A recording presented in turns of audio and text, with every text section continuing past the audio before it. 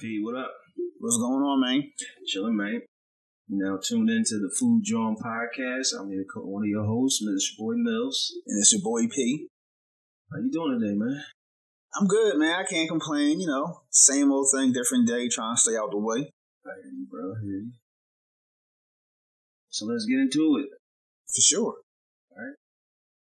So what you eat this week, man? Matter of fact, before you get into that, that's one of the topics you want to hear from us frequently. Let's just get this out the way now. And I think this should be a recurring thing when we have future guests on. All right. How you get your cheesesteak? Well, it's funny because as you know, very much pescatarian these days. This is true. So I stopped eating meat. I want to say back in 2019.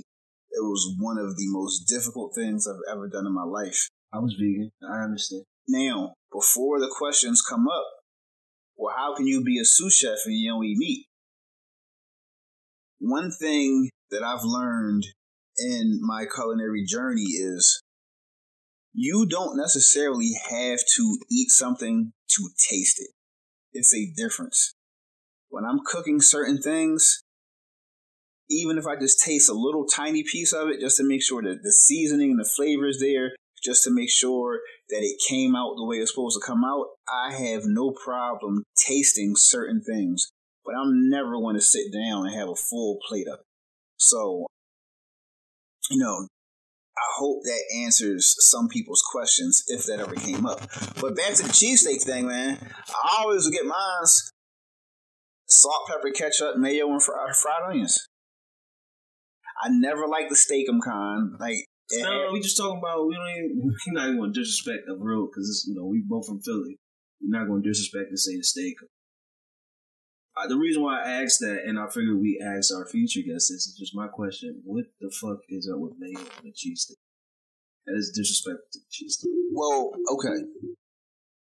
For me, I can't really answer that because ever since I've been eating cheesesteaks, I've always gotten it salt, pepper, ketchup, mayo, and fried onions. I've never had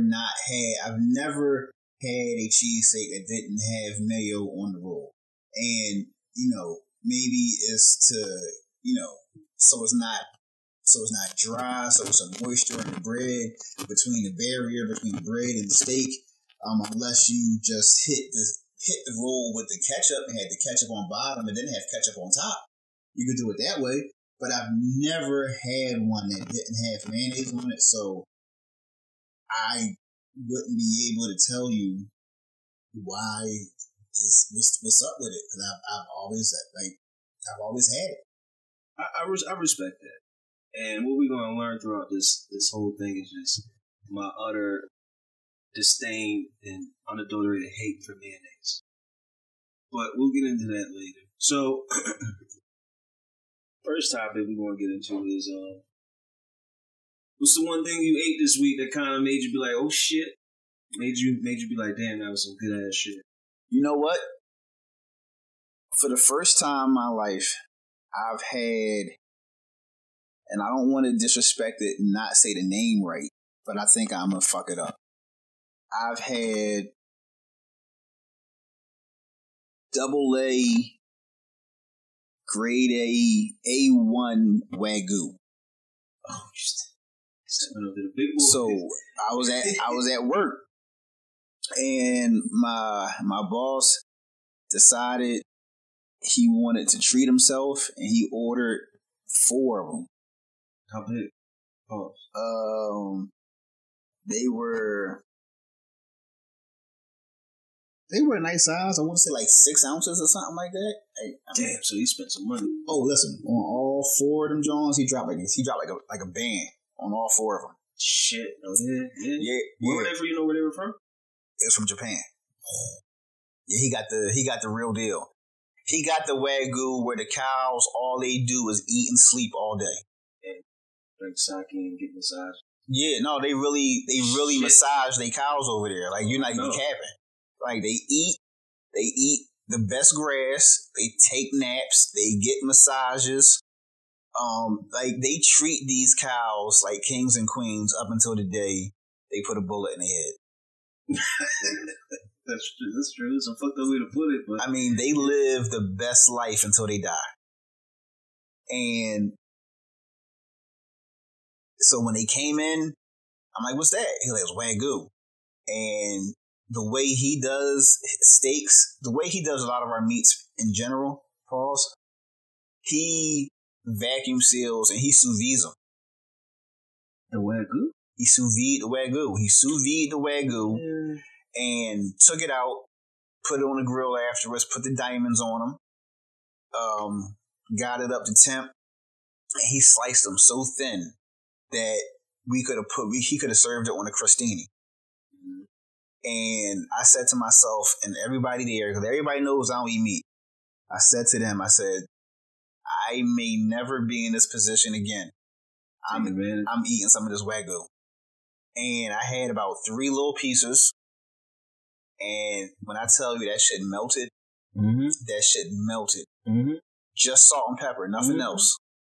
It was the best steak that I've had in my entire life. My stomach was doing the funky Watusi. Funky Watusi for the rest of the day. But it was worth it. Listen, so I used to work in steakhouses. Right. That's where I made my bones at. Like the cocky, arrogant person that you knew I always was. Like that's when I became that person. And having that accessibility is just, it's not fair. I can see that. Because me every day seeing the some of the most expensive steaks to the most expensive cuts, like your favorite cuts, and you consistently seeing them all the time, it got to a point I was over it. You became a steak snob without realizing it. I was at the peak of my steak snobbiness, and I was like, I'm done, and I stopped. Now, if you don't mind, just for our listeners, the steakhouse in particular, where was it located? So for one company, I worked here, I worked in DC, and I worked in New York. And for another company, I just worked here. I mean, just DC and New York alone, as far as the East Coast, those are some of the best places to get steak, unless you're going down to your Texas and your Oklahoma and all that, and your LA. For sure. So I think the thing this is my personal opinion. So before I say anything, let me preface it by saying I didn't learn how to cook at home. I learned professional first. So there's certain concepts that I see people do, and my brain tells me that's wrong. Now, do you keep it to yourself, or do you tell them that it's wrong? I've learned to keep it to myself. Gotcha. Like my mom had to cuss me out and tell her to get the fuck up out of her kitchen. Right. By speaking out of turn. I mean, I'm the same way. I never cooked at home. I learned how to do it professionally, and then I would take those concepts, like you said, and use them in the house. Yeah.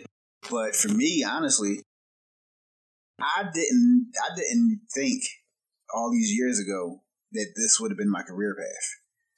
Like, yeah. I never had the desire to say, I want to be a cook or I want to be a chef when I get older. It just happened because right place, right time, and I don't regret it.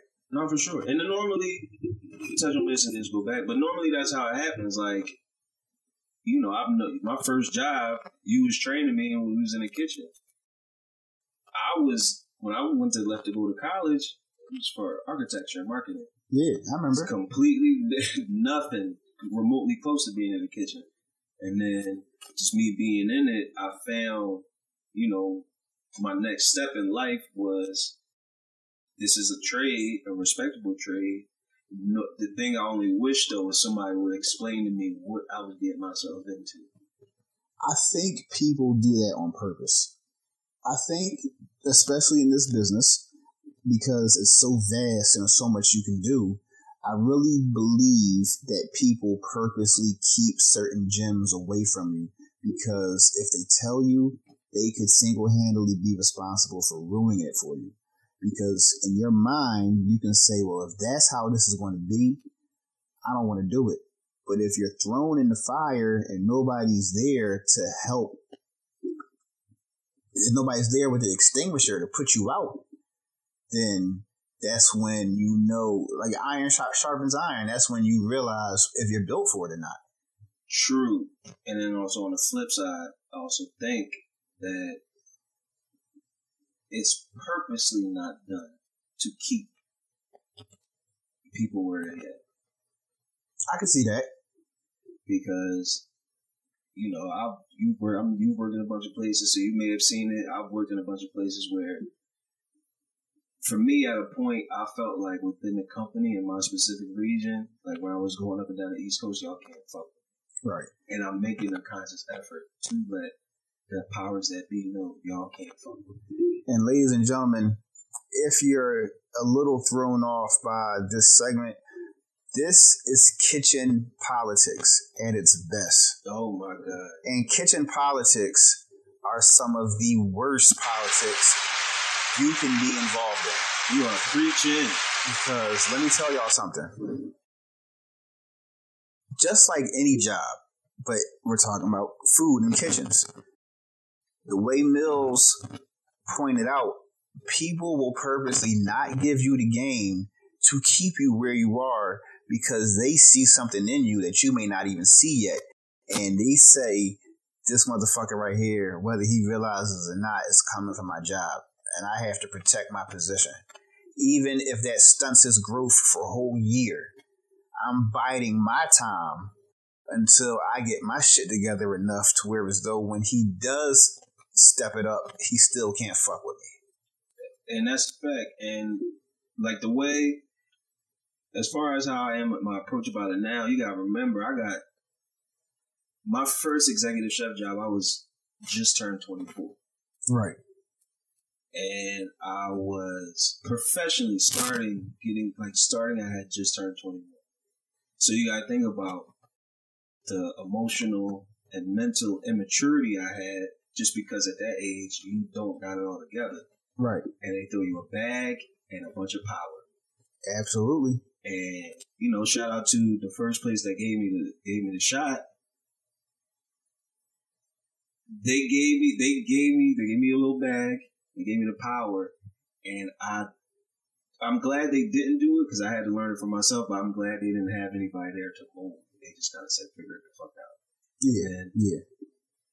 What had happened was, even with that, with the kitchen politics of it, half the kitchen quit my first 3 days. Damn. First 3 days. One person, I met him. He came in, he clocked in at 3 o'clock, 3:15. He was like, yeah, I'm done, I'm leaving. Give us the, we need the backstory on all this. There wasn't any. I really wish there was. Do you think it's because you was young and they said, we not working for no young boy that don't got no experience? We out? That's absolutely what it was. Absolutely what it was. Because the thing is, if you're not confident and sure within yourself, how do you, as like a 30, 40-year-old man that's in line cook position, look at somebody that could be their son, that damn near, and say he can't tell me what to do? And I was ultra arrogant, super asshole-ish because of things outside of the industry. Yeah, I don't care about none of that. Right. Like, so even they started leaving, I was like, all right, cool. My work ethic and my will was like, I'll be in this bitch sun up to sun down. I'm with it because that's how bad I wanted it. And it happened that way for a good 2 weeks. And then a couple of the homies randomly called, bro, like, yo, like, you know, where you working at now? Like, oh shit, hell yeah, bring the homies on. So it kind of worked out for the better. Right. But the kitchen politics of just, if this is just a job for some people, this ain't for the faint. Like if this is just what you want to do, just your job, and that's it, it's going to be extremely hard. It's extremely hard. Depending on what they're doing, yeah. Because some people can just be there for a check and just be very, very solid at what you have he or she doing. And they come and they get their bag and they leave. And those are the worst employees to have because you see the potential, but they don't want nothing that you could potentially offer. And I also had to learn those are my favorite employees. My favorite. Because I know what you coming in to do. You don't want nothing more, nothing less. This is what you come here to do, and I have the expectation, and that's it. I don't want nothing more. Yeah. Now, if you want more, I'm going to teach you and show you. But like, if that's what you want to do, and you're efficient and you're good at it, it's my favorite employees. Man, you ain't never going to have no problems out of them. Never. And it's the ones that come in. My employees I hate the ones that come in, do shit work, don't give a fuck, and leave. And ultimately, from my perspective, because I love this shit, is you realize that you can kill somebody with your negligence and just recklessness. Yeah, big time. So this may not be the thing for you. Maybe you need to find something else. Also, I realized in my journey, when you are working under an executive chef that has vision, that has a system, that has a plan, you do not want to be the person that bucks the system. Because... Depends. I was a system bucker. Let's just say, for example's sake, you're working an event. Everything's in place. And you put out some subpar shit. And it's a buffet. It's a catered buffet, but they also have hors d'oeuvres that's being butlered. Mm-hmm. And ladies and gentlemen, if you're not sure, when somebody says you have hors d'oeuvres or you have food that's being butlered, those are the people that walk around with the trays on their hands and the little napkins, and you pick up the little hors d'oeuvres off of the tray. That's just like when they walk around with the champagne flutes. Yeah, it's also butlered. So kitchen terminology, you learn something new today. And I'm pretty sure you've been in this position when food goes out not to your quality. You have to explain to your subordinate staff that this is your kitchen. And when you leave out of this kitchen with this subpar shit that you're getting ready to serve for these people, it's not a reflection on you, on the staff. It's a reflection on you as the leader. And it's like, well, damn, like this is what Josh is letting come out of his kitchen. This is what Pat's letting come out of his kitchen. And a lot of people don't understand that because it's a mindset that they don't have for themselves. So how can they understand you and where you're coming from? Yeah, that's true too. Like my favorite speech, and maybe it's because I'm so further along in the business and I got that the maturity eventually came. My favorite speech is, I made it already. I'm here. You want to get here or you don't, but you can't say, I need money, I want money, and you're not doing the things to get it. So if you try and get to the money, I'm gonna show you how to get to it. But if you don't want to do it, then if you don't want to do it, that's it. I made it, and that's my favorite speech to give now. Because back then I'd be the one arguing, yelling. The first kitchen I ever really real kitchen I worked in was a French kitchen. Plates thrown, cussing, all of that shit. So if the guy, shout out to Chef Pierre, he was up there. How can I come in there and just give him my ass to kiss when he giving me an opportunity? Right. So it's not. I think everybody that's coming into this always say they look at it as oh, this is just something to get. It's no, it's an opportunity. You make the best of it that you can. Right. Fortunately, I never say die. I'm gonna go get it. How much money is in this? I had a chef show me his check. Now, what he showed me at that time, I was like, damn, that's a lot. I seen that in street money. I ain't never saw that in legal check money. Right. So I was like, damn, this is how much you could get? So I'm like, damn. And eventually I got to a point of, if he getting that, I know I can get more. Right. And that's it. And he was salary? Yeah, he was salary. He was chef and B, which is, you had normally someplace you got food and beverage director and you got executive chef. He held both titles. Oh, he was getting it. He was caking it. He was caking it. He was doing all right. Damn. He's kicking it. Now, it also taught me how to negotiate because he offered me a job about a year or so ago. I was like, no, you can keep that. That ain't enough for me. I make more than you now. So that would like my hustle and drive mentality. That's what I live for. The moment be like, that ain't enough, bro. I'm not that kid no more. Right. Grown now. Keep that little pocket change. I give you some money. That was shit. What? Oh, so yeah. Let's get back to the original topic. We definitely went off on a tangent. You had your Wagyu. Right. That was the thing you tasted this week and it was amazing. Absolutely. Yeah. Top tier. God tier. It was God tier. God tier? It was God tier. So we're gonna start ranking our stuff God tier, top tier, mid tier? We can do that. Alright, so God, Wagyu, Japanese. That was definitely God tier for me. God tier? Yeah, it was definitely God tier for me. I'm glad you got to experience that. Something I never had. I'll probably never have it again. Mm-hmm. But I couldn't let that opportunity pass me by. For sure. No, everybody. I feel like everybody. You have to experience Japanese Wagyu. If you get the opportunity to get A5 Wagyu, I suggest you that. Like it might have been. That sounds familiar. It might have been A5. You know what? When I go back to work, we still have one in the freezer, in the box, and everything. I'm gonna take a picture of the box and I'm gonna send it to you to let you know exactly which one it was. All right. But I think it was A5 because they're real. You know, they pride themselves on being premium where I work. So if they get some shit, they only want the best of the best. It's probably A5. I think it was. Yeah. Like niggas was mad that I had some and they didn't. He don't even eat meat. That was the thing. He don't even eat meat. Don't fucking eat. Well, listen, man, we gotta taste everything. Yeah, that was the thing. That's what they said. All right, so what about you? What was the best thing you had this week? I'm gonna be honest, man. This is gonna sound so simple. Shout out to the homie Shady. Shady made collard greens, bro. Okay. It might be the best collard greens I've ever had in my entire life.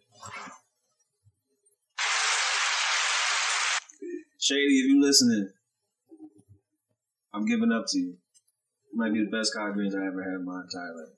That's a huge flex. On a personal note, you can't fuck with me. My mac and cheese is still 10 times better than yours. But I tip my hat off. Bows, everything. It's the greatest collard greens I've ever had. Now, was it one of those when you have it on your fork and you go and you take that first bite, your eyes closed? No. I was taking it. Listen, this is how crazy it was. I was taking it. We got late, so this is Thanksgiving. We got there late. Everything's still a little cold. I'm starting making my plate. I hate microwaving, but for Thanksgiving, I'll make the exception. So, I put the collard greens on my plate. Take the fork. Mind you, these are cold. Take the fork, put it in my mouth, grab another fork to get something else. And I go, oh shit, what the fuck is going on here? Ice cold. And I was like, these are amazing. That's how you know it's good. Heat it up, tender, melt in your mouth. Damn. And I was like, I cook 364 days out the year. I'm not cooking Thanksgiving. This is why. I need to see I don't gotta prove nothing to nobody. I need to see what y'all got going on. And if there's something I need to learn and pick up. Right. And I need to learn that my collard greens ain't shit. And I make some alright. Make some alright collard greens. So these collard greens ruin collard greens for you? You can go on my fridge right now. It's probably like Chinese food, container food. I took whatever was left. Took whatever was left. It was so those one situations like I hope y'all ain't planning on getting them because I took them already. Yeah, y'all asked out. Ain't no more greens. Y'all better get them string beans over there, which weren't bad either. But the greens they off the market. You know how, like, if you got, like, a buffet and it's like you run out of something, so you just take the shaper off? Mm-hmm. It's one of the moments. Put the lid over it. This one's done. No, there wasn't no. I took the whole thing down. Ain't no more collard greens. Sorry, it's coming home with me. But yeah, so you want to jump in tales from the kitchen? You got something for this? I always got something in this segment. I always got something for this one. Now, last week, what'd you give us? You gave us the sixth floor horror story. Oh yeah, sixth floor horror show. That's what I call it. Suds Mania. Pretty much. Yeah. Listen, if this was WWE, that would have been WrestleMania up there. Summer Splash. Yeah, I'm like, tell me about Bash at the Beach. So I gave the Coke story. Yeah. Now, mind you, my story. Once you told me that one, my story ain't have nothing on that. Like you really, like you, yeah. So this week, Tales from the Kitchen. It actually is going to come from the hotel I used to work at. So I had many hats. I was a line cook. Mm-hmm. I did cafeteria for the staff. Mm-hmm. And I was a banquet cook for events. Right. So in my eyes, I was in prime placement to not be fucked with because nobody was willing to do everything that I was doing. For sure. But this one day in particular, that shit backfired. So, okay. My day started on the schedule. I was supposed to be in cafeteria. That shift is from 7:30 to 4. And in the midst of the day, I do all the pastries for any events that's coming up. I do cafeteria, I put lunch out, then I also do it again and put dinner out. And I put dinner out, then I leave. Mm-hmm. So, in my eyes, typical cafeteria day. Cool, everything's going good. It all changed around 2 o'clock. 2 o'clock, you got a call out on the line. Mm-hmm. So they're already asking me after you put cafeteria out, slide over. Could I slide over on the line and help out until they either get it figured out or, if possible, work the whole shift?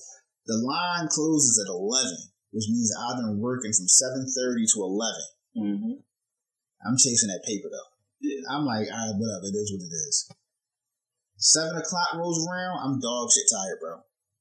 Oh yeah, the mental fatigue started to weigh in on you. Like I'm tired as fuck. Yeah. And I'm working the hot side. And it just so happened that all the orders seem to be coming in on the hot side. Of course, that's always the case. And the person I was working with that night on the cold side did not move his ass from that fucking cold side. I was legit on my fucking own, bro. So you're not gonna help, yo? All right, stay your dumb ass down there. So I'm like, fuck it. It is what it is. Now I got an attitude. Mm-hmm. But there's also something going on in the back. Like it's a trifecta. Like we got shit going on in every facet of the kitchen that day. Right. These motherfuckers had the audacity to ask me if I can come back and help them plate up and put this meal out. I did it though. Uh-huh. Because that means that cold side motherfucker gotta go to the hot side. Because you ain't going you gonna let the orders come in? You don't know how long I'll be back here. Did he let the orders come in? No, he did what he had to do. He was pissed about it, but he did what he had to do. But this is where the real horror actually comes in. It's bad enough that I done worked 3 different positions this day. It's bad enough that I've been there since 7 o'clock that morning, and at this point, it's like 9, quarter after at this point. We played up. We got everything situated. We got everything in the hot boxes and the can brews, everything. All I hear is, oh shit. I'm like, yo, what happened? A whole Canbro fell over. Oh, no. Wait, was it plated or buffet? Plated. Oh, a whole Canbro fell over, and it was like 20 sheet trays to fill up the entire Canbro with 4 plates on each sheet tray. Oh, no. That's what, 80 plates? Fam. Bruh. in that moment, I gave 0 fucks. Because I had been here since 7 o'clock in the morning. I said, listen, y'all pulled me off the line. I helped y'all do what y'all needed to do. We got it done. I'm going back to I'm either going back to the line or I'm going home. Yeah. I'm not staying back here to help y'all do this. I'm not.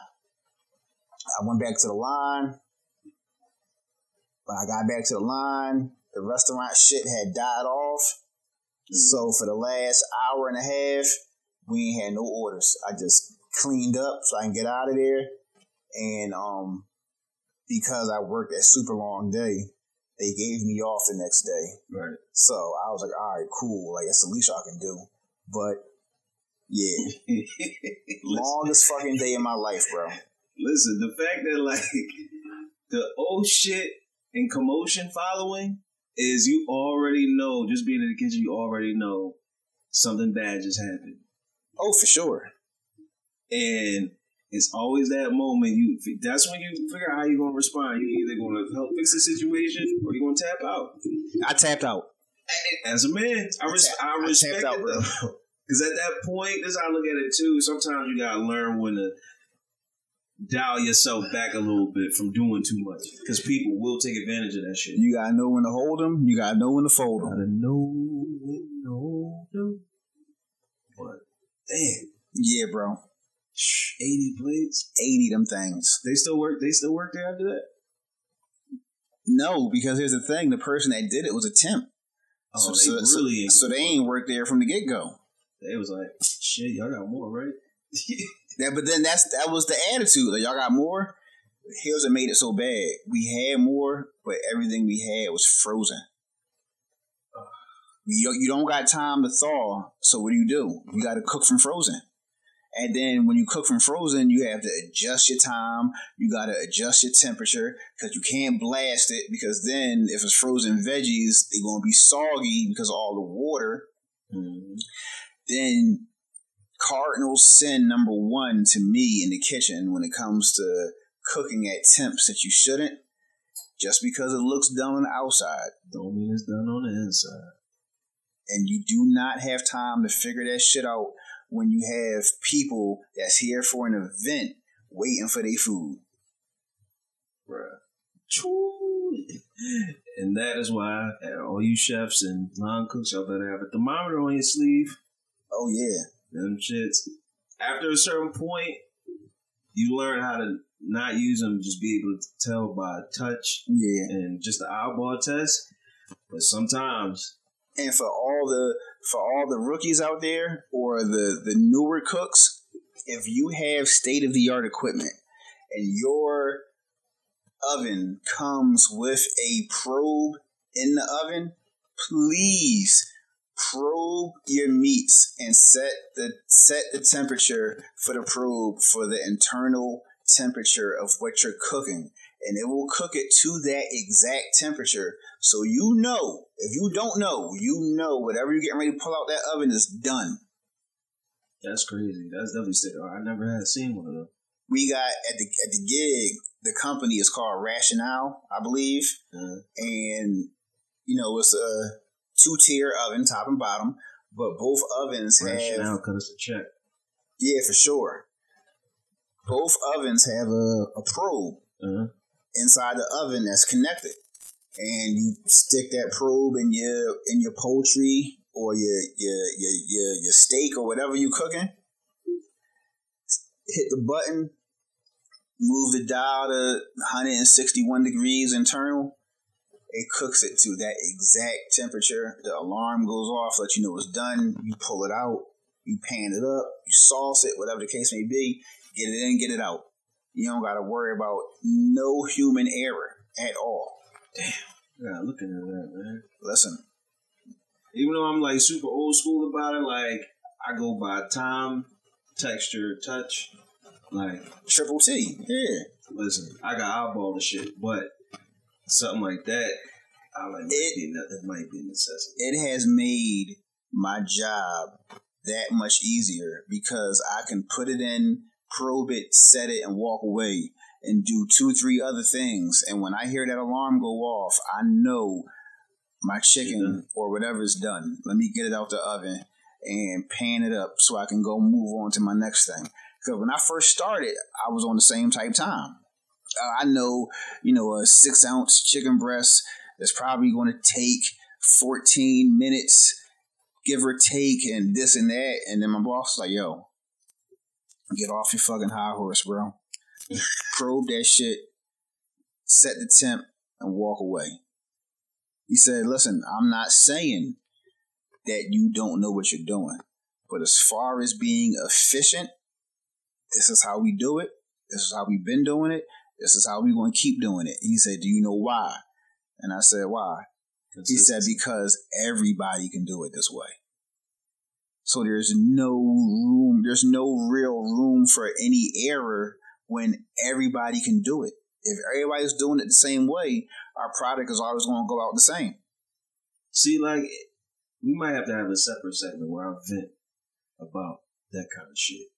Because I feel like that takes away from what makes a chef, though. You know what? Before we go any further, I 100% agree. And I know exactly where you're going. Because that's just like, for example, that's just like having a mandolin, or you have all kinds of equipment that does the hard job, the hard part for you. So you can have somebody that uses all this equipment that puts out an excellent product, visually, texturally, everything. Everything is superb. But their knife skills are shit because they don't have to worry about using a knife because they're not cutting anything because they're always using equipment. Nah, buddy. Listen, where I'm at now, there was some equipment I fixed and got right going, and there's some shit I just threw away. That mandolin, see ya. Roboku, see ya. And then I had one of the staff members like, yo, he asked me for something. He asked me for the mandolin. I was like, well, what you got to cut? Like cucumbers. I was like, you got 2 mandolins right with you right now. He was like, what you mean? Both his hands. Both your fucking hands. Get a fucking knife and figure it the fuck out. That's it. And that's just, and maybe that's me trying to extract some type of talent and skill out of them too. Because for me, it's all about respecting what we do. Right. Because in 15, 20 years, when all this shit is ran by machines and it's one person that maintains the entire kitchen while everything else is machines, I'm going to make sure I'm that one person. Because the machines eventually going to break. Then how you going to, well, can you do this without the machine? I'm going to be that one person. I see where the industry is going. So mark my words, guys. When your positions are replaced by machines, don't be surprised. No, listen, I 1,000% agree. And it's already going that way in California. All the smart markets and the Amazon stores where it's no humans whatsoever. Pay for the shit by phone. Yeah. It automatically gets stocked. Yeah, so it's like, yeah, it's uber convenient, but it's also a detriment if you don't see the writing on the wall. And I think a lot of people don't. I think especially with COVID, a lot of people missed it. Oh yeah, for sure. The only thing during COVID that people was on top of was that money. And that PPP shit. That money, yeah. Don't get me wrong. I'm doing all right. I'm doing all right. But me realizing, it was a couple things I realized. I need to pivot. I needed to think of something else because I ain't going to be able to use my hands and stand on my feet for 10, 12, 14-hour days. No, hell no. Eventually that shit is going to be done. 2020 into 2021, what a time to be alive. It was great. I was like, my first thing, so mind you, that was, I call it a forced vacation. Yeah. How long was you out? Off and on from, I want to say March 2020. I came back August, got let go again in November, came back January, got let go by the end of January. February, came back, and then I left. So I got furloughed 3 times. Oh, they was just fucking with you. Yeah. I wouldn't even say they was fucking with me because nobody really knew what the dynamic, what the protocol was going to be or what it should be. Like up to that point, when I came back, I was the only person in the kitchen, so it was on me to do dish, cook, clean. Right. And I was just such a fucking menace as a line cook, and me going up through the ranks. Like I was leaving like 9 o'clock on the nose, dishes clean, everything wiped down, washed, floor swept, mop. Like I had a system, but that's because I did everything prior. Right. Then the dishwasher. So I know how to keep that shit in order. Then utility. I put orders away. I've done it all. So that was just nothing. It was like, damn, I'm getting paid exec money to be a line cook. Like this shit is amazing. Right. But up until that point, up until that point, the longest I was out of work for like a vacation was 10 days. Bruh. I was burned out. Bruh.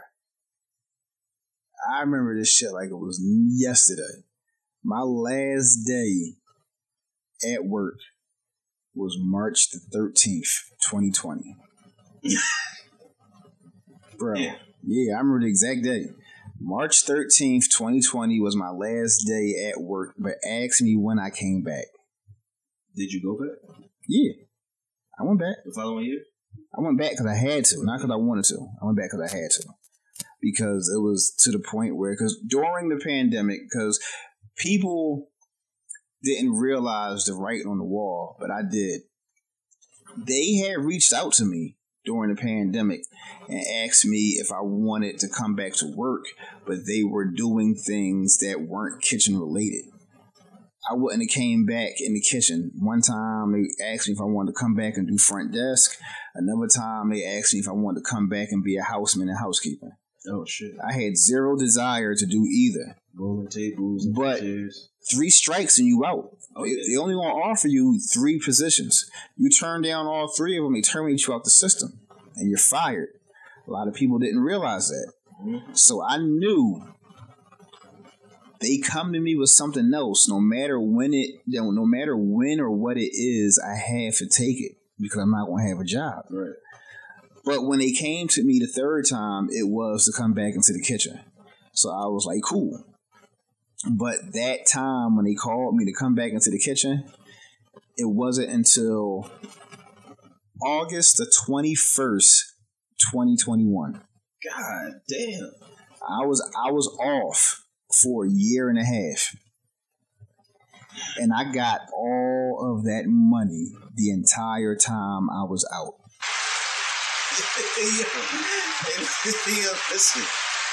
Listen, you work for the money. You work to save up to have that bank for you when your unemployment kicks in, for sure. But listen, I did all right. You did all right. Listen, every unemployment, every PUA, every tax break, everything that they offered to us when we were out during the pandemic, I got all that shit. And it was a very humbling experience because it put me in a position to do 2 things.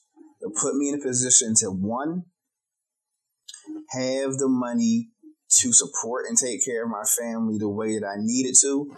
And, we had things happen at home that needed to get taken care of that I was able to do because I had the money, because I wasn't just being frivolous with it.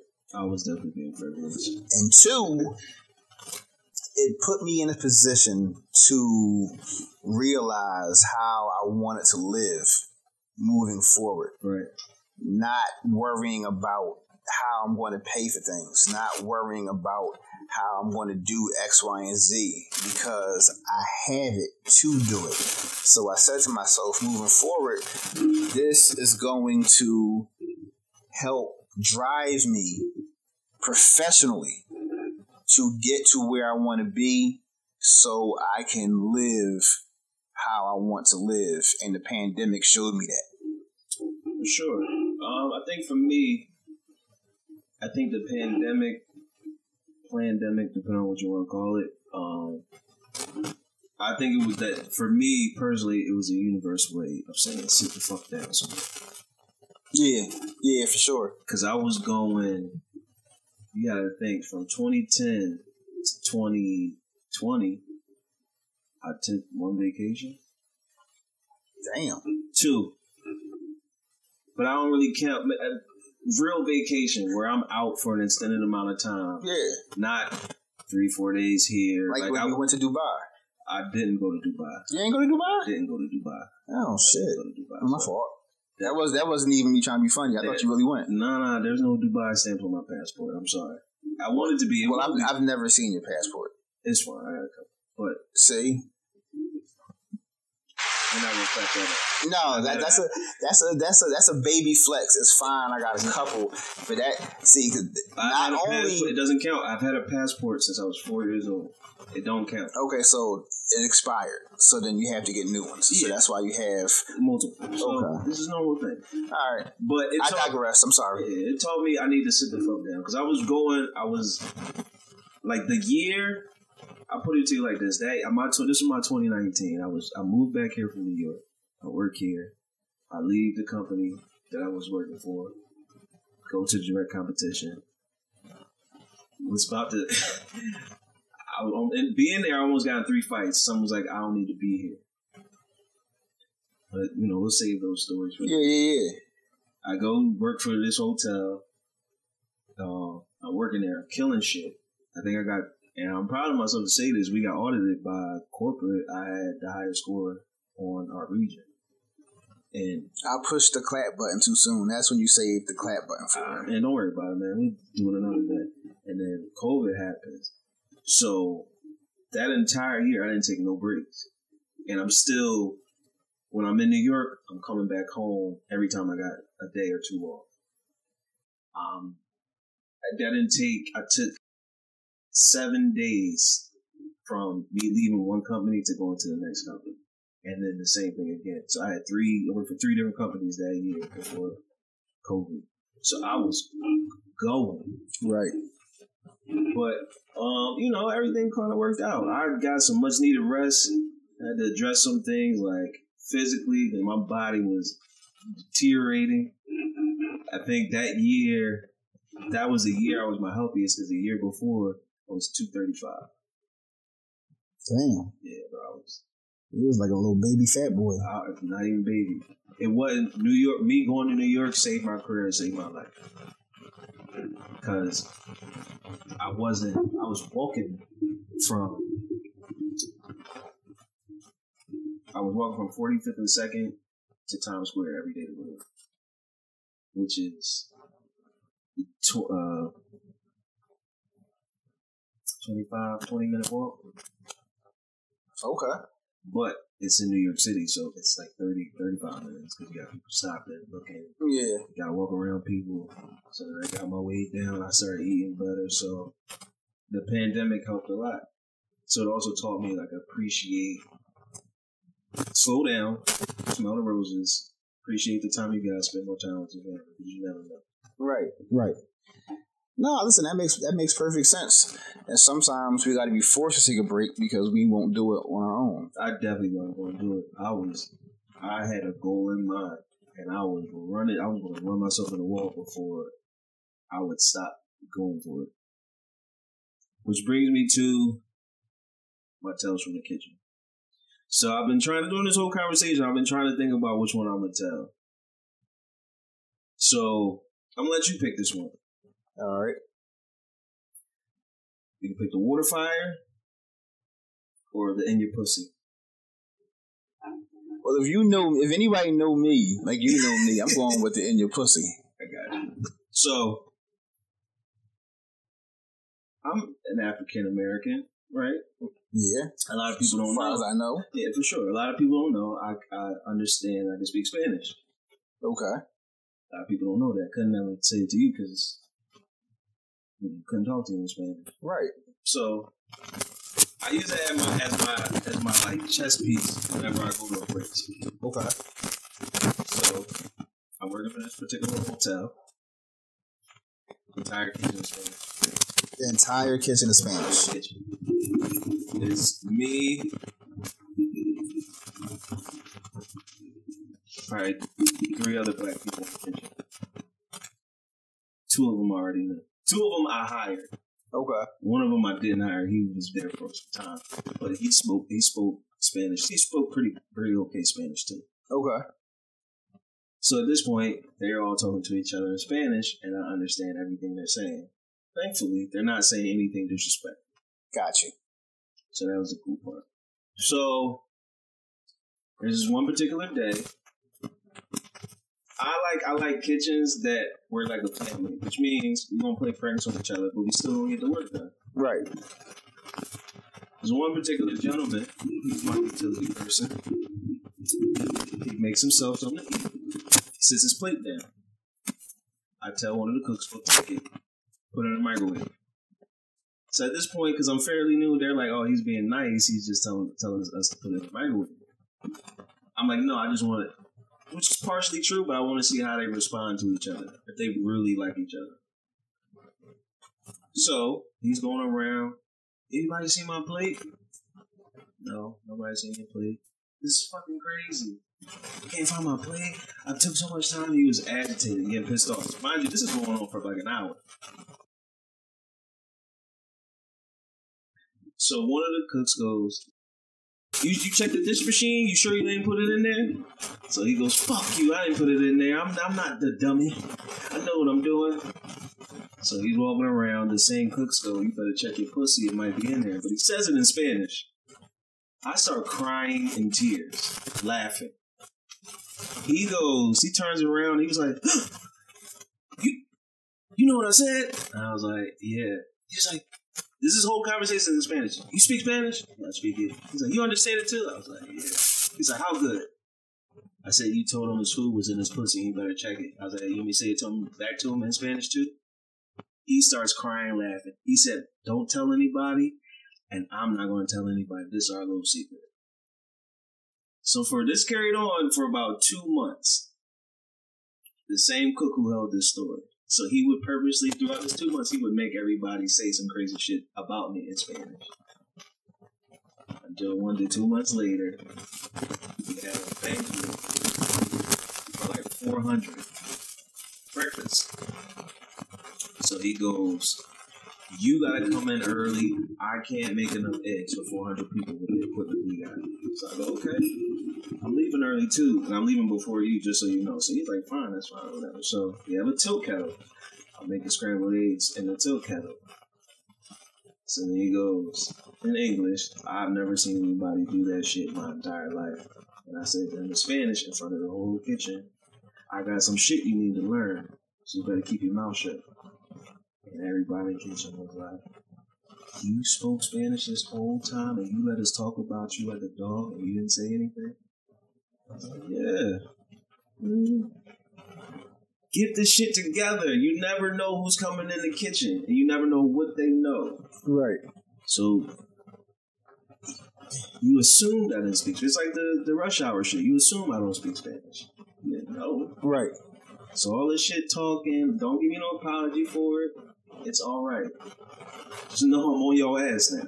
Now there's no more excuses. I can say in 2 languages if you need me to.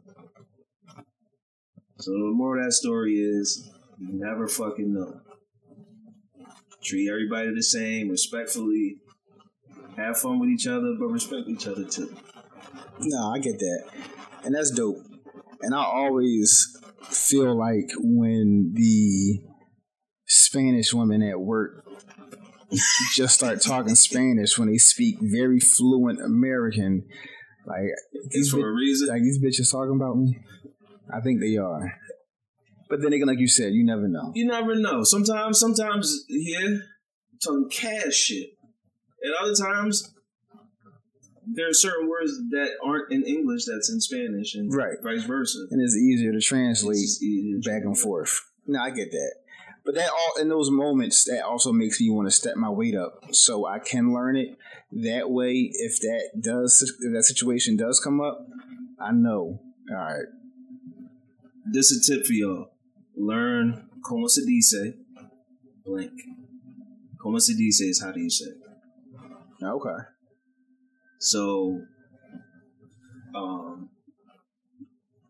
so Dominicans Spanish sounds different than Mexican Spanish, sounds different than Puerto Rican Spanish. I have a grassroots idea of all three individually, but some stuff will never translate. So I'll say like "como se dice" and I'll hold something up. You, as a Mexican, may say something different than you as a Dominican. Right. So it's just, you'll learn little shit like that. Like I met a dude when I was working in New York. He in broken English and fluent Spanish told me how he hopped the fence. Oh shit, bro. And it's one of the most riveting stories ever.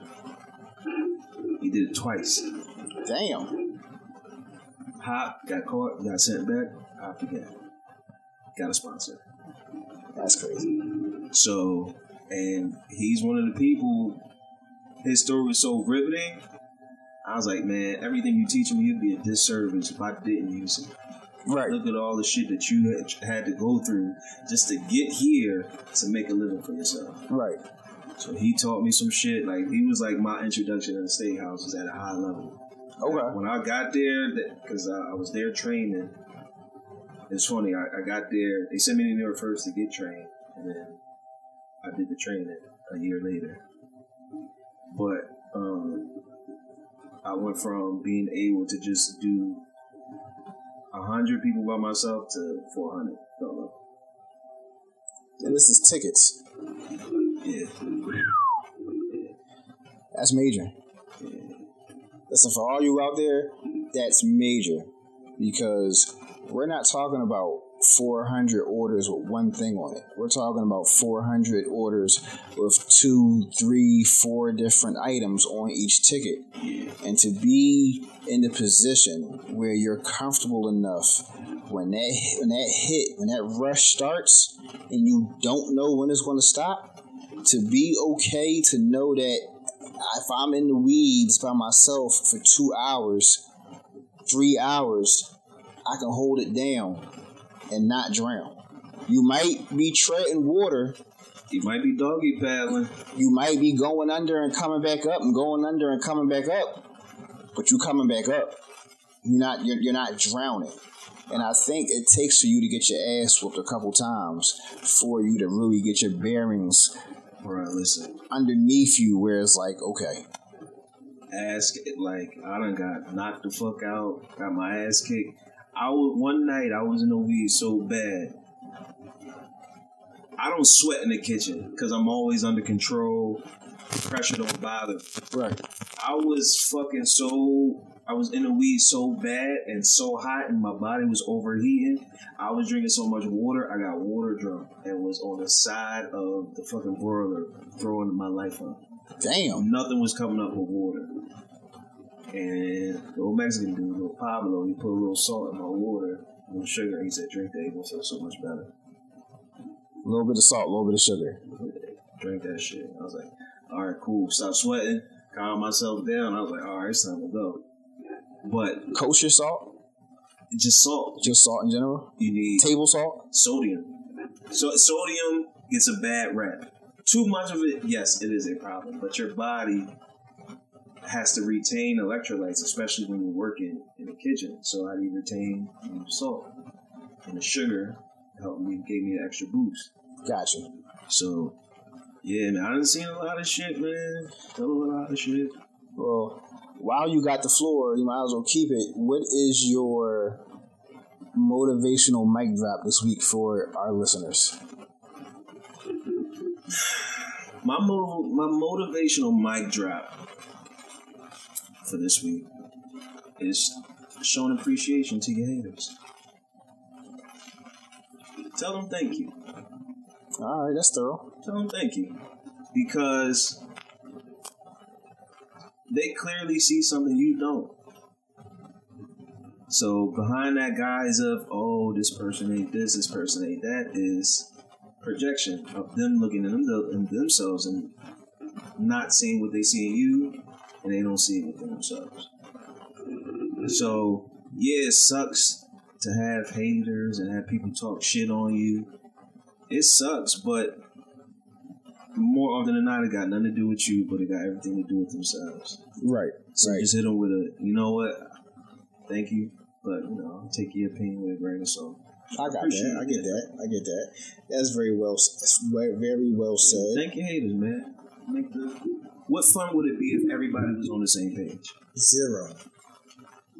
You walking around like, is that Will Smith movie with the robot? iRobot? Everybody walking in uniformity. Yeah. Be fucking boring. No, that'd definitely be boring as shit.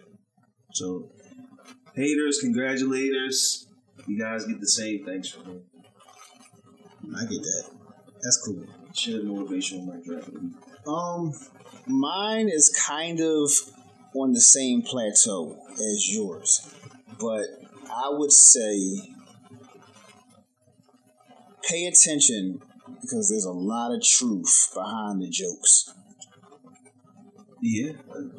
A lot of truth behind the jokes. People are so fast to say some nut shit, but then chalk it up to them joking, or they'll say something out of context, but then try to make light of it. There's a lot of truth behind these jokes. People will dress up pure hate behind a joke, because if you can get people to laugh at it, they're not really paying attention to what you really just said. Right. So please, again, pay attention. There's a lot of truth behind the jokes. And you know what? Just diving into that a little bit too. It could be good or it could be bad. It's just up to interpretation. Oh yeah. So it don't necessarily mean like it's some ill will or malice. It just is what it is, kind of thing. It's what you take from it. No, absolutely. And when I tell y'all, I tell P the fucking GOAT. He always laugh it off, but it's true. There ain't no me without him. So salute to that guy.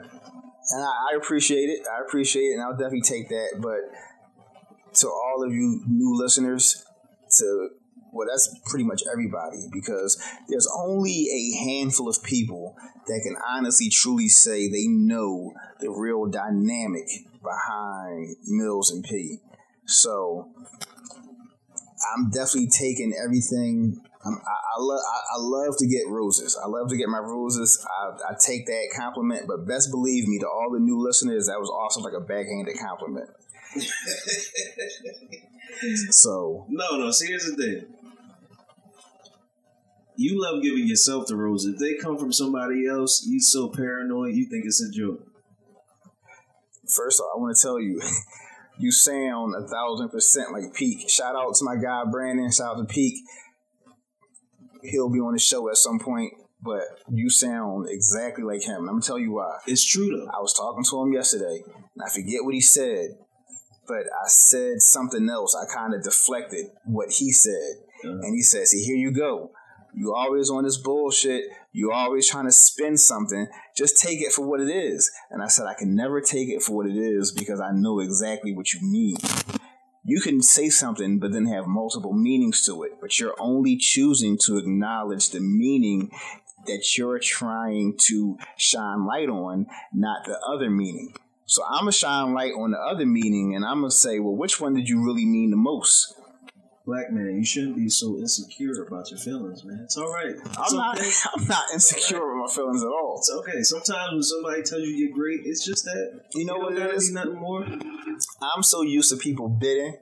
For sure. And when it comes to you and me in particular, you haven't always been this way, but because of me, and I will take ownership where ownership needs to be taken. Mm-hmm. You take things, and you've become very, very well over the years at taking certain things and spinning it the way that I do. So when you spin something the way that I'm used to spinning something, I don't know originally when it registers, well, is he trying to spin it on me, or is he being legit? Then I gotta try to figure it out on the fly, and that can be difficult. No, you don't gotta figure it out on the fly. If I just say, yo, hey, there's no me without you, there's no backhandedness to it. It's just a fact. And I wasn't talking about that. I was talking about the GOAT comment. It's just a fact. All right. Or or if it makes you feel better, it's just my opinion. All right. People got Brian as the GOAT. Me personally, I got Jordan. But this is not a sports podcast, so we don't even got to entertain. Yeah, we don't got to entertain that. We got to entertain. Because we'll be talking for hours on that shit. Yeah, listen, just that conversation alone. And then you see how it's always either Brian or Mike. People forget about Code. So that's another conversation.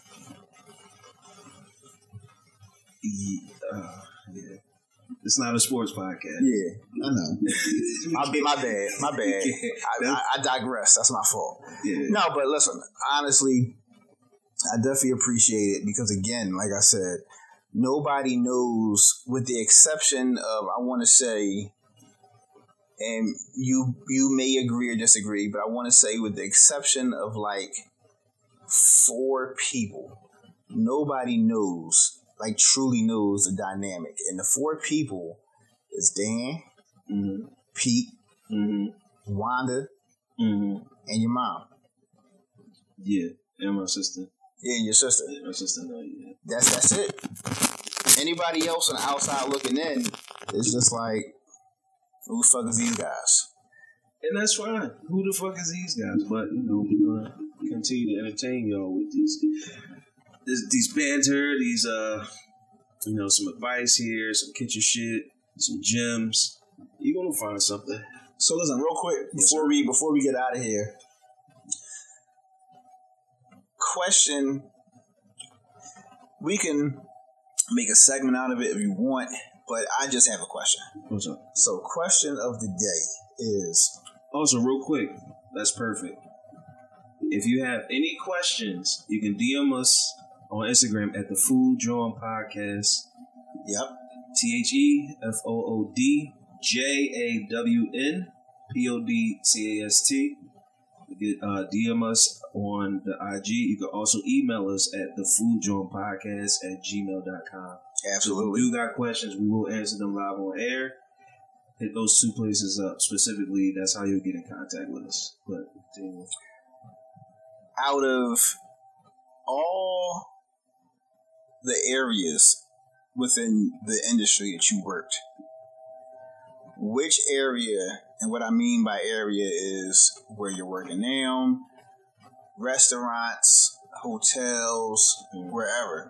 What area did you enjoy working in the most? Restaurants, yeah, for sure. Now, do you want to save for next week? Do you want to save the restaurant dynamic between a restaurant and a hotel, or you want to dive into it now? We can dive into it now. We can just make it short and sweet. Right. So I started off in hotels, and then I moved to restaurants. And my only move to restaurants solely was because restaurant people saying you come from hotels, you can't cook. Okay, I get that. And I don't know where that dynamic started or it happened, but it's a real thing. And me going into restaurants, and I went from major market hotel to premium steakhouse. Like, I wanted all the smoke. Let me see what it is. And it's... So what is the distinction between the both then? Because there's a stigma of what food you get from restaurants and inside of a hotel. Okay. What you get in that banquet space inside of a hotel versus a standard brick and mortar restaurant. Essentially, honestly, there's no real difference. The hours are different. There's only difference. Now, there's a certain level of arrogance that comes with working in restaurants, because it really takes like a truly special person to come in, do this shit over and over and over and over again. Perfect to perfection. I just think there shouldn't be that divide. I got you. Yeah, because for my personal, like for life outside of food, hotels. But if you want to be in this shit for real, and actually figure out and be willing to have real competition, restaurants. I got that. See, I never truly worked in a restaurant, especially not a steakhouse. I Remember the diner that I used to work at down Manioc? Yeah. That was open for all of 15 minutes. Mm-hmm. That could have been something great, but for numerous reasons, Sound like the business one, right? it didn't happen. Yeah. And I left there to go to the hotel. Mm-hmm. Now, under one umbrella, I ended up working at 2 different hotels. The first one, and then their sister property, which is essentially down the street and around the corner. Right. So I was in close proximity to both. Now, working in 2 different hotels, the one restaurant compared to the other was night and day. Mm-hmm. Night and fucking day. Like, you really could not hold the 2 in the same light. But I noticed early in the game that as far as hotel restaurants, you're only as busy as your occupancy. That's a fact. Because a lot of people, when they go out on date night, when they're just out and about trying to get a grub, they're not thinking, let me go inside this hotel and go eat at their restaurant. Mm-hmm. So if you don't know about it, or you're not staying there, you're going to have a lot of easy nights. For sure. Listen. A lot of easy nights. I think the most you'll do is prep for when you do get that hit. But the downside to it is when you are not consistently busy, your prep lacks. And you prep enough to get you through what you think may happen. And you get that one or them 2 huge tables that deplete your whole deplete everything, and now you're prepping on the fly, and now you're in the weeds because you never recover. You never recover until the night is over unless shit just drops off and is dead. If you got some business going, you're never going to recover, yo. See, I was always like a vicious prepper, though, because I never wanted to be in the weeds. I never wanted to be in the weeds either, and I would prep, but I've had upper management come to me on more than one occasion and tell me, dial it back some. Because if we don't use this, we're going to end up essentially throwing it out, or it's going to get wasted. And we don't have, air quotes here, we don't have money to throw away. Right. So, cool. You want me to dial it back? I'll dial it back. But when I dial it back and I'm in the weeds and I need your help, this is why. Because you told me to dial it back. So I'd rather do what you tell me to do and then show you why what you want me to do isn't going to work. Then you feel comfortable of letting me go back to doing it the way that I know it needs to be done. See, I was a vicious, like on the line. If I'm there for 5 days, I'm prepping enough for 3 days. Because I'm doing that, like, if I'm there from, what you say, Monday through Friday, Monday, I'm prepping my life away. To get you to the middle of the week, and then the last 2 days, you deplete everything else that you made. No. I'll prep everything for Monday, Tuesday, Wednesday. Wednesday, I'll do the same thing I did on Monday. But that Friday, when that's my last day, y'all gonna have to figure it the fuck out. Because I'm tossing it. But I'm consistent that way. So right. Even if we don't get shit Friday, if we don't get shit Monday, but we get a pop Tuesday, I'm still good because I got enough for Wednesday, and maybe I gotta add more. But Wednesday is always my refresh day anyway. Right. I used to get so much beef with like my chefs because my cooks would complain and be like, "Yo, he don't leave us no prep," and my response would be, "I do this shit twice a week. If you can't do it once in 2 days, then you don't need to be on that station." So, like, I had to learn the hard way because I'm a team first guy. If we're on a team, you're going to get the best teammate out of me that you can get, and what I expect is the best version of you, because it's the only way that we're going to be able to make this dynamic work. So I had to learn very fast, especially the last place I was at. I do heavy prep, and people got so accustomed to, well, we know Pat got it. And then they'll deplete the shit that I did, and then they won't replenish it. So then when I come back, I'm doing that shit all over again, or I'm left with scraps. I'm left with the shit that got to get thrown in the trash today anyway.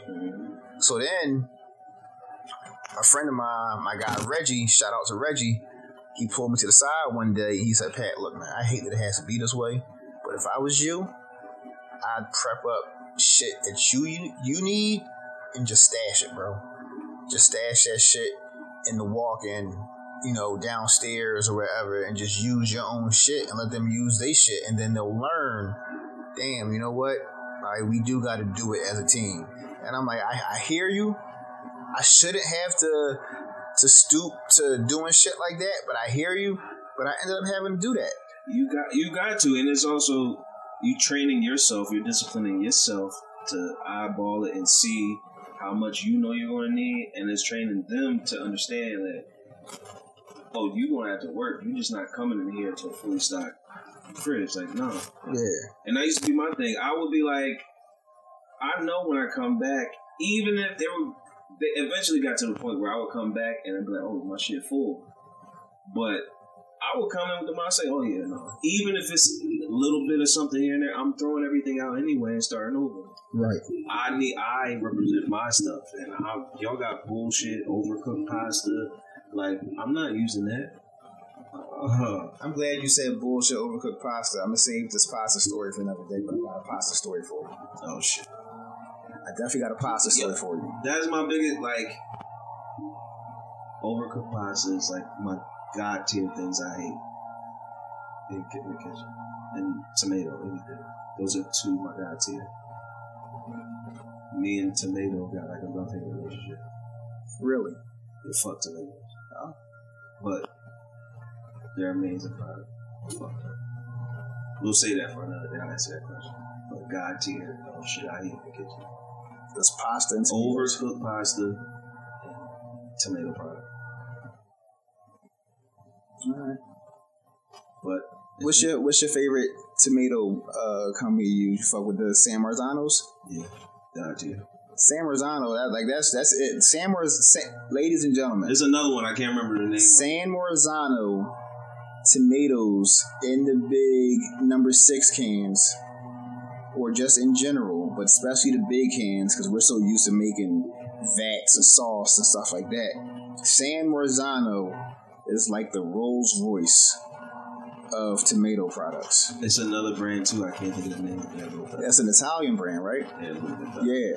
I think I know what you're talking about. I can't think of the name either, but that other brand you're talking about, we don't use it a lot. But San Marzano, we use that religiously. We use it. For sure. Top god tier product. Fuck them, but god tier product. Yeah, we're gonna have to delve into this love-hate thing you got going on over here. Oh yeah. It's not crazy. It's just a personal thing. So I'll tell you this. We'll leave off on this. All right. If I gotta work with tomatoes, I'm going to get it on my clothes, no matter what. Okay. Apron on, apron off. It don't matter. I'm getting fucked up. Well, that's why you got the apron stuff. Sometimes it don't even matter. It gets everywhere, including the apron. Listen, this just happened to me probably 2 weeks ago, maybe 3. Just making marinara. I drop the cans. I get to the last can. I watch the shit fly up in the air. One little drop. Fly up. I got an apron on because I know I'm going to get fucked up at some point. The shit lands on my fucking collar. And I got a white jacket on. I know you was hot. And it could have landed anywhere else. I prepared myself with an apron. And mind you, I don't wear aprons. I hate wearing aprons. But I'm not a messy worker, so it's fine. I put an apron on because I know I'm going to get some form of tomato on this white jacket. And sure enough, the tomato said, fuck that apron. Right on my collar. I was like, I can't fucking move. So but I love tomato to cook with, make shit with. I love it. But well, if it makes you feel better, the story you just described, we're in the same boat. So yes, like to make the marinara sauce, to have it in house, we'll open up 10, 12 cans of tomatoes at one time. and I'll be on my eighth can, and my pour game is immaculate at this point. And I'm pouring, I'm in the pot, and I'm pouring on the side and just letting it slide down. And I'm getting it, and I get to the last can or the second to the last can, and the pot's pretty full. You thought it was filling you? And the splashback isn't what it would have been if the pot was empty. And I take my eye off the prize, and the marinara sauce or the tomato sauce is everywhere.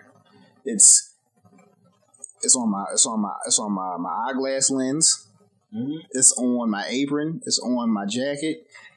Somehow it's in my beard. Fuck tomatoes, yo. And I'm like, bruh, like disrespectful. Like I just got assaulted. Fuck tomatoes. Yeah. So listen, I'm right with you.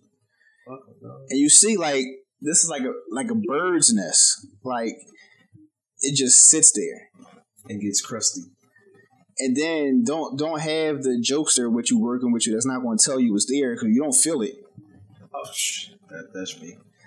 Yeah, and then I done had a chunk of tomato in my beard for the last 2.5 hours, and I go to the bathroom, and now I look like I just walked into a murder scene. Yeah. Yeah, so I'm with you. I feel you. But man, listen, if that's it, man, you get out of here. Another week, another successful show. Sure. What we calling this episode? Fuck tomatoes. Fuck it. Fuck tomatoes. There we go. Fuck tomatoes. What was the name of the one from last week? The first one. The inaugural. Just the intro. Yeah, the intro. The inaugural. Then we go call it the pilot. The pilot show. The pilot. We call it the pilot. All right. So we got the pilot, and then we got fuck tomatoes. Fuck tomatoes. Well, I hope you guys are intrigued so far, and trust and believe, we really want you guys to be as excited to hear it as we are to tell you. Yeah, it's a lot of hard work, a lot of passion going into this, but it's also a lot of fun too. We just sitting there talking shit. I mean, eventually we'll get to the point where we get to really, really deep dive, but we're just taking these first couple episodes for y'all to get to know us. You feel me? Yeah, and like Mills said, if y'all have any questions, feel free to DM us on the Instagram page. Yes, sir. The Food John Podcast, TheFoodJawnPodcast. Yes, sir. You can also email us at the same thing, thefoodjohnpodcast@gmail.com. Please remember to put your name if you would like to be shouted out. What I will do is, if you don't put your name, we're going to make up one for you on the spot. And you can't complain. Yeah, that's only fair. So if we call you Dickhead Derek, that's what it's going to be. You should put your name. Yep. Or fucking, what's another one for the ladies? Yvette. Wasn't that Jody's baby mom from Baby Boy? I think so. I think it was Yvette. There you go. He blacked the shot out of her eye, too. You see? Disrespectful. So you damn sure don't want to be Yvette. Yeah, because you might pick a random ass name. Shaquiana. It could be anything. Oh my goodness. Deborah. I know a lot of wholesome Deborahs though. I do too. And they're all older because Deborah's an old name. It's old and safe. Yeah, like Thelma or Adrian or Gretchen. Yeah, there you go. Yeah. But listen, man, like we said, man, we hope y'all enjoyed it. We'll be back next week with another episode. More stories, more tales from the kitchen, more motivational shit. And then, like Mills said, slowly but surely, we'll get into the nitty gritty of it. We'll get some meat and potatoes. We'll definitely get some visual behind this audio. And I think once the visual pops in, that's when we'll really be in the thick of it. Efresh pause. Is that pause? I don't know. No. Y'all DM us, comment, and let us know if that was a pause moment. Yeah, but no, for sure. We get into the meat and potatoes, the real shit, the things that everybody really wants to know. If you're not in this industry, you really want to know. It's like Gordon Ramsay. Is that a real thing? Yeah. We gotta. I don't know if did you see The Bear on Hulu? The Bear. Yeah. No. Watch that before we record. The Bear? Yeah, The Bear. Yeah. All right. Watch that before we record. I feel like I got some homework. Yeah. Watch that before we record. All right. Discuss that. I got you. All right, I'll watch it. I'll probably watch it today or tomorrow. Yeah. Get it out the way. It's like 8 episodes, 30 minutes. Yeah. Oh, it's a whole series. Yeah. All right. We're going to discuss that. Well, that's another thing on my to-do list. Yeah, I mean, knock it out. We got time. Yeah, we definitely got time. All right, y'all. Well, listen, man. Y'all enjoy the rest of y'all day. Y'all enjoy the rest of y'all week. Be safe out here. And like we said, please, please, please reach out to us. Tune in. Things are only going up for y'all from here. Love, peace, and chicken grease.